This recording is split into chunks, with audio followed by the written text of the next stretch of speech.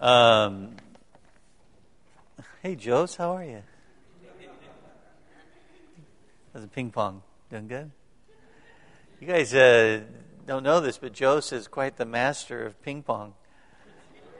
He humiliated all the men at the men's retreat. Yeah, he had that little mild-mannered. He's got that old mild-mannered thing going on, but inside there's a vicious tiger. Turning your Bibles to Romans chapter number 8. Now, for the men's retreat, we've been studying through Romans 5 and 6 and a little bit of 7. And today I'm going to be preaching from Romans 8. Of course, we can't cover the whole chapter in just a few messages, but I wanted to kind of prepare in this first hour for the next hour. Is that all right? So we're going to start in verse number 5, and let's just read verse number 5 through verse number 11, and let's see what God reveals to us. For they that are after the flesh do mind the things of the flesh, but they that are after the Spirit, the things of the Spirit. For to be carnally minded is death, but to be spiritually minded is life and peace. Because the carnal mind is enmity against God, for it is not subject to the law of God, neither indeed can be. So then they that are in the flesh cannot please God. But you are not in the flesh, but in the Spirit, if so be that the Spirit of God dwell in you. Now if any man have not the Spirit of Christ, he is none of his. And if Christ be in you, the body is dead because of sin, but the Spirit is life because of righteousness. But if the Spirit of him that raised up Jesus from the dead dwell in you, he that raised up Christ from the dead shall also quicken your mortal bodies by his Spirit that dwelleth in you. Father, I pray that you would just take the time that we have and illuminate our hearts to your word and speak through your servant. Lord, make your wisdom real to me, what you want to say. And Lord, help us to have hearts that are sensitive and ready to respond to you. In Jesus' name we pray. Amen. So, this section of Romans 8 is really a contrast between life that's lived after the flesh and life that's lived in the Spirit. The first phrase here is, for those who live according to the flesh set their minds on the things of the flesh. So I wanted us to stop and just think, where is your mind? Because we often forget that where we set our mind and where we place our thoughts has a lot to do with how we experience life. Have you ever just had a crazy idea come into your head and you start thinking on it, and before you know, you just find yourself in a state of depression? Nobody's ever done that? Because you're all looking at me like you have no idea what I'm talking about. You're just looking at me like, what is he talking about? I have no idea what he's talking about. Well, there's a reason that the Scripture talks to us. And he says there's two kinds of people in the world. Those who know him and those who don't. Those who are in the flesh and those who are in the Spirit. It's one or the other. And to live according to the flesh is to live in self-sufficiency. Now, sometimes we read these words and we're not really sure, I think, what they mean. So you guys usually ask questions in Sunday school, right? So I'm in good shape if I ask you questions. Okay, where's Leo? Patience. No, I'm just teasing. We had a good time. Now, in the King James, it translates flesh, but sometimes it has, really three primary different meanings. What do you think it means when he says to live here, for they that are after the flesh? What does it mean to be after the flesh? Okay, to live worldly. I like that. Carnally. Pardon me? To be in the world. Any other ideas? Material. Okay, all good ideas. I'm sorry. Now there you go. That is a good answer. Now, sometimes in the Bible, flesh refers to the physical body, okay? And you have to read the context to know what's being referred to. But primarily in the King James, when it refers to the flesh, it's referring to self-sufficiency. You see, it's referring to the self-life. How many of you are privileged to have an iPhone? How many iPhone? No iPhone people here. A lot of envious people.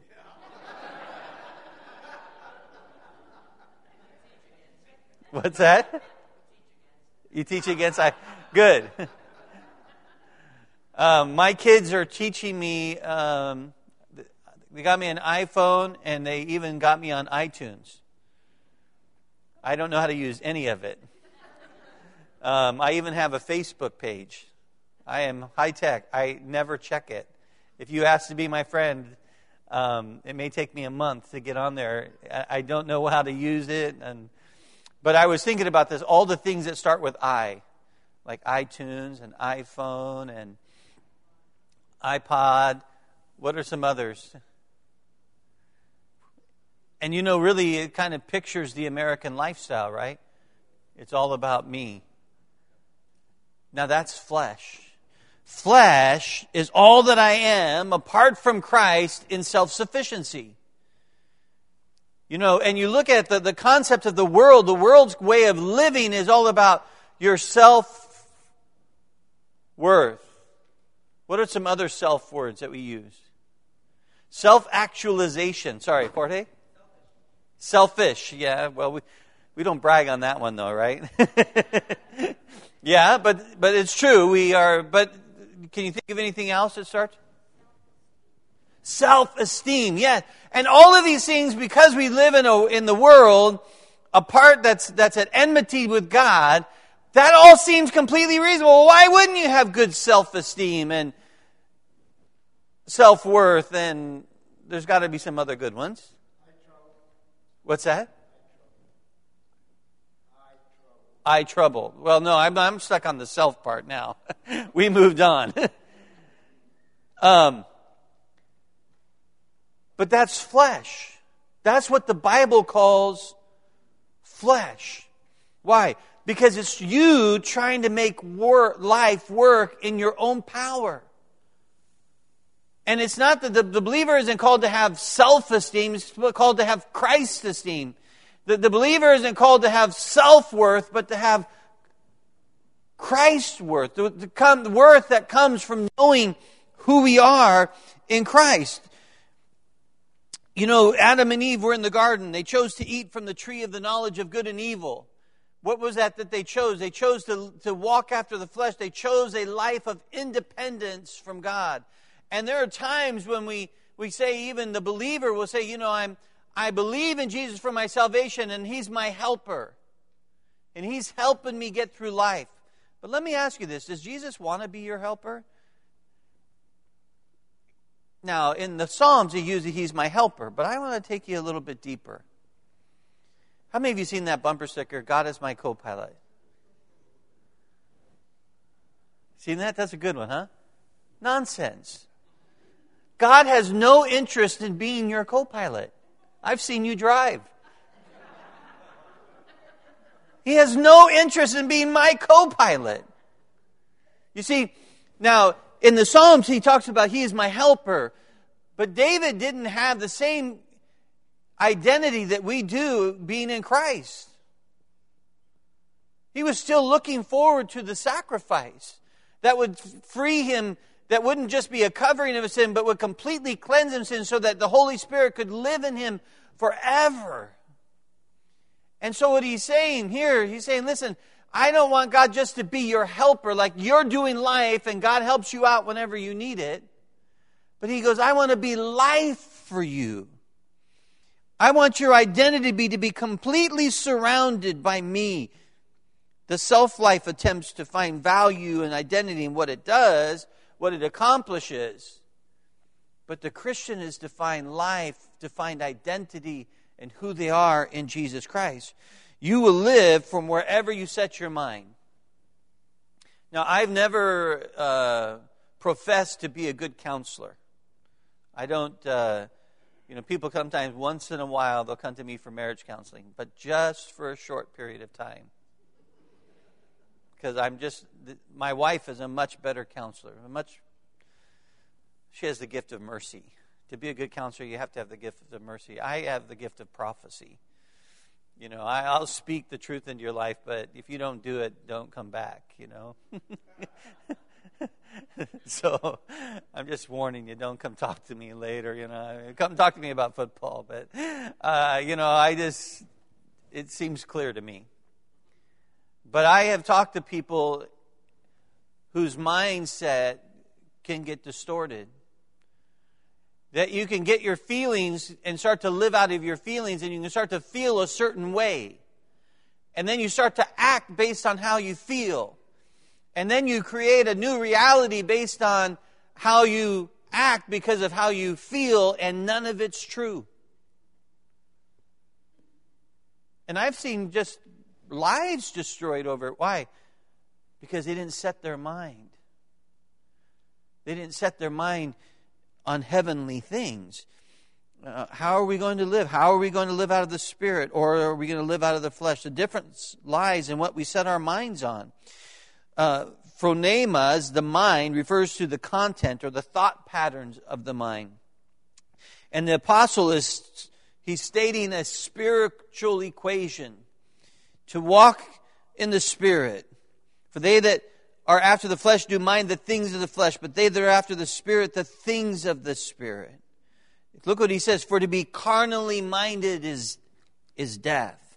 Now look at Galatians chapter 5, verse 19 through 21, and let's see what the fruit of the carnal mind or the flesh is. Now the works of the flesh are evident, which are adultery, fornication, uncleanness, lewdness, idolatry, sorcery, hatred, contentions, jealousies, outbursts of wrath, selfish ambitions, dissensions, heresies, envies, murders, drunkenness, revelries, and the like, of which I tell you beforehand, just as I also told you in times past, that those who practice such things will not inherit the kingdom of God. Now, most of us, we kind of focus on the sexual sins as long as they're not ours. And we kind of ignore the rest of it. But how do you know whether you're living after the flesh or you're living after the Spirit? Well, you say, well, I'm not in adultery or fornication or any uncleanness, no lewdness, no idolatry. I preached a series one time in a church called American Idol. And I preached on how the idol of America is money. I didn't get invited back, but I thought it was pretty good. Do you have any idols in your life? You say, well, no, of course not. I don't have any idols. What forces you to do what you do? What causes you to bow down before it? You can have a car as an idol. Now, I don't mean just that you worship it and wax it every week and make sure it's clean. I mean, if you have to serve it, if your life, what you do in life depends on that house, that car, that thing, it becomes an idol. Anything that takes your attention away from God is an idol. Sorcery, hatred. Is anybody that you hate? Contentions, not in a Baptist church. Let's just skip right by that. How about jealousies? Outburst of wrath. Means you blow your top. Nobody wants to talk anymore. Oh, gosh. I thought we were going to have fun. Selfish ambitions. Dissensions. Heresies. Envy. Murders. Drunkenness. Revelries. And I like the last of it. And any other such things.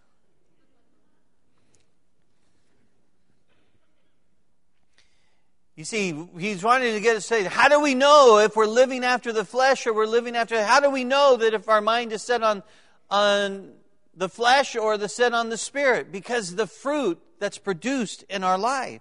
But those who live according to the Spirit, he says, the things of the Spirit.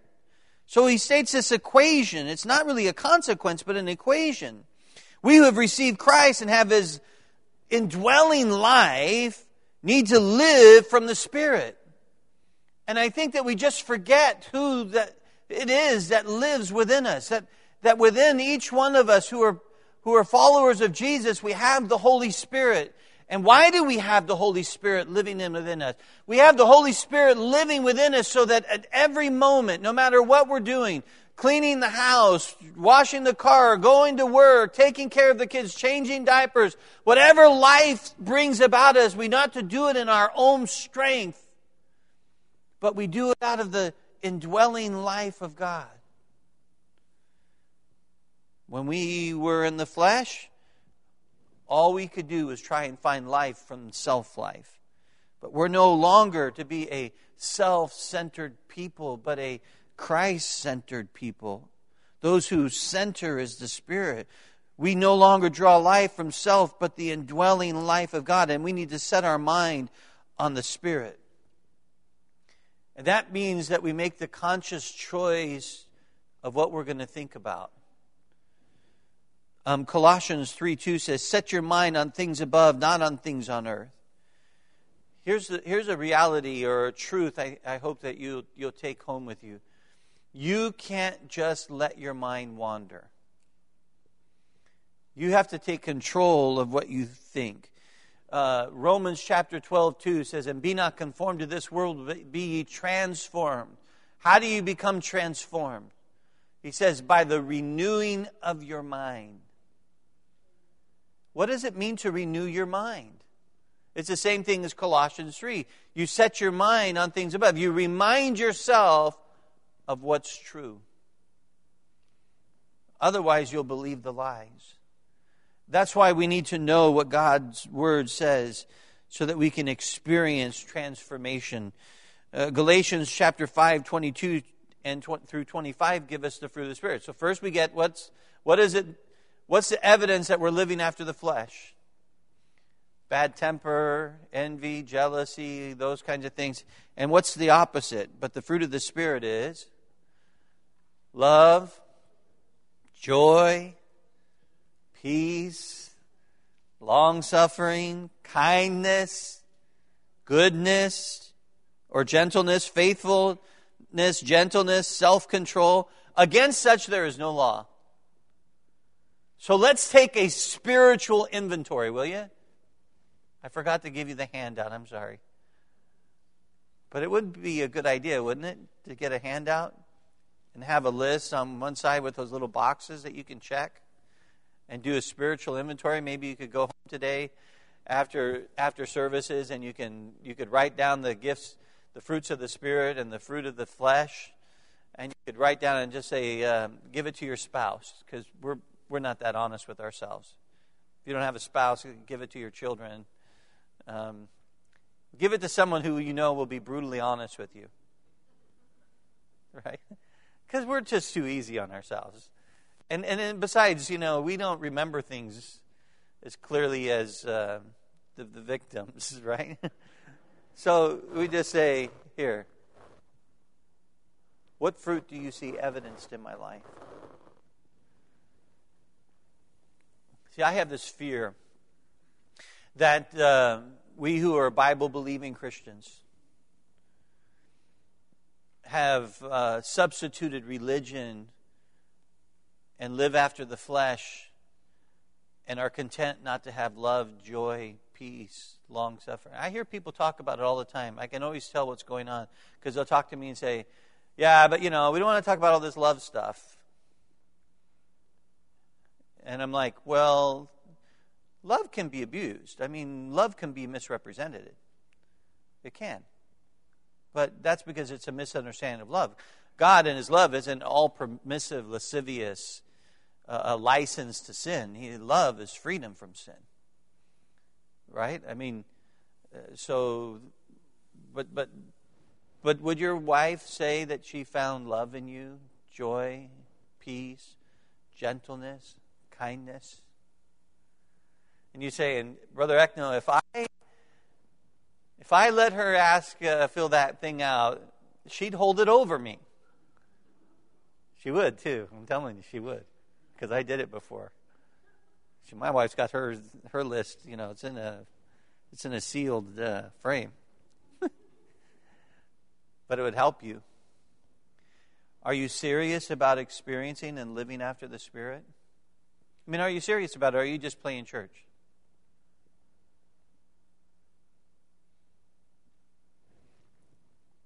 The fruit of our lives tells us where we're living from. And if we're living out of the flesh, or we're walking after the flesh, then we need to be aware of it. We need to snap out of it and say, hey, that behavior is completely contrary. So we need to be willing to take an inventory of the fruit of our lives as harvesting. We have so many good excuses for ourselves, but we need to be honest with ourselves. Now, so we find out there's outbursts of anger. What do? Do we go into a shell and say, oh, I'm just a horrible worm? No, we thank God for it. We thank God for showing us that there's an area in our life in which we are walking after the flesh, contrary to who He made us to be. And we yield that area to Him so that He can express His life. Every time there's the evidence of the flesh in my life, I don't sit there and beat myself up. I say, Lord, thank you for revealing to me that there's an area in my life where I'm depending on myself, where there's self-sufficiency, and I desire to experience the full expression of your life living through me. That's what it is to walk in the Spirit, to listen to His indwelling life. If we live in the Spirit, let us also walk in the Spirit. There's no suitable substitute. We'll never make the impact on our community and our world until we begin to take serious that it's the fruit of the Spirit that should be evidence, that should make us distinct as a people who allow Him to live through us. For to be carnally minded is death. Now here's the deal. There's an equation here that's you can't change. If you live after the flesh, if you live in your own resources, if you live out of your own strength, the result is always death. Anytime you set out to make life work by your rules, your ideas, your plan, your methodology, I don't care, the end result is always going to be death. But to be spiritually minded is life in peace.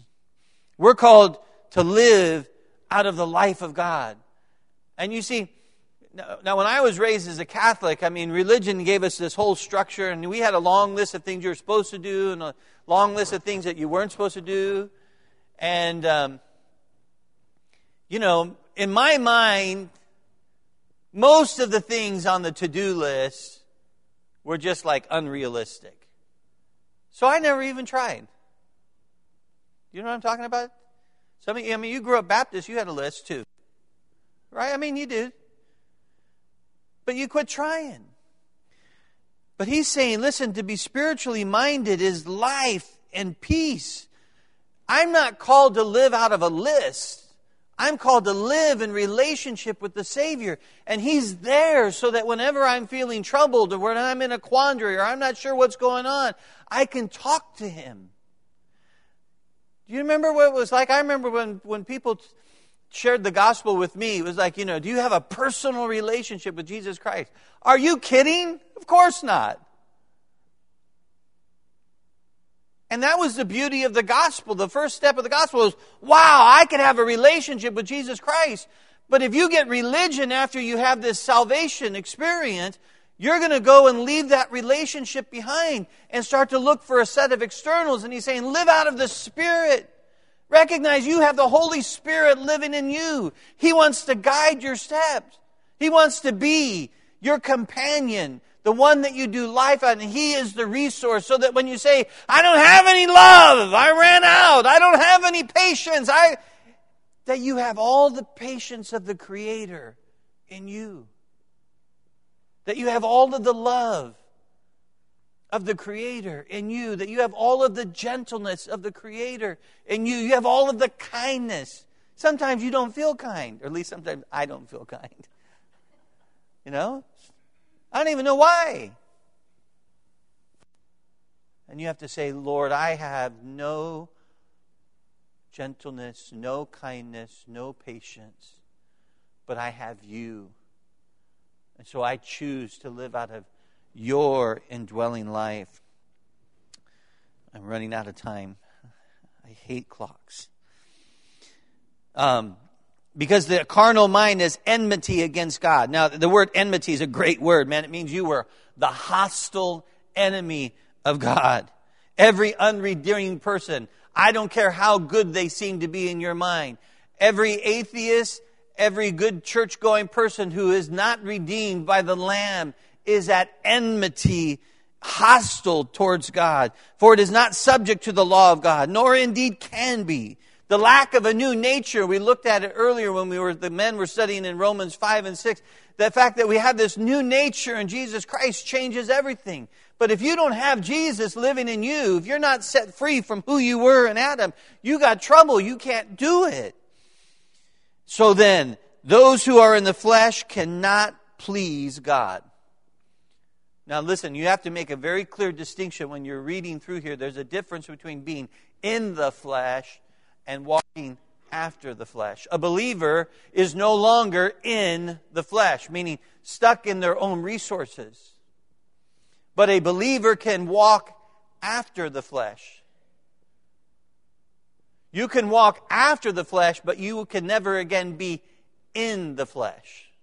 You understand? So when you're reading the Scripture, make sure you're careful to follow that distinction, because He took you out of the flesh. He planted His life in you. Now you can choose to walk after your own resources, and the result will be death. Or you can choose to walk out of the life of Jesus Christ, and there will be life. But listen, you can't please God. So, you can come to Sunday school, and I'm thanking the Lord that you did. You can come to church every week. You can come to Sunday night. You can come to Wednesday night Bible study. You can go on visitation. You can sing in the choir. You can be involved in the youth ministry. What else can we do here? Volunteer in the school. We need volunteers in the school, I'm sure. Right? Do we? No? Yeah, we do. Okay, I'm trying to think of all the things that you could possibly... You could go soul winning. You could run out 100 tracts a week. All of them good things. But you can do all of them in the flesh or after the flesh. And the result is death. And the result is they don't please God. You mean when I do all those good things, it doesn't please? No, He says, anything you do in your own resources is unpleasing to Him. What is it that pleases God? Hebrews tells us that faith pleases God. But you are not in the flesh, but in the Spirit, if indeed the Spirit of God dwells in you. He's making a statement of fact. Do you have the Holy Spirit? Do you have the witness of the Spirit in your life? Do you know that you put your trust in Jesus Christ and that He came in and cleansed you? Only God's Holy Spirit can produce spiritual life. Oikeo means to dwell. It means to make your home, the dwelling place. And this is what He's saying. He says that God, through the Holy Spirit, has made His dwelling place in you. Now, if anyone does not have the Spirit of Christ, he is not His. So it's just that simple. I'm out of time. Actually, I have 90 seconds. And if Christ is in you, the body is dead because of sin, but the Spirit is life because of righteousness.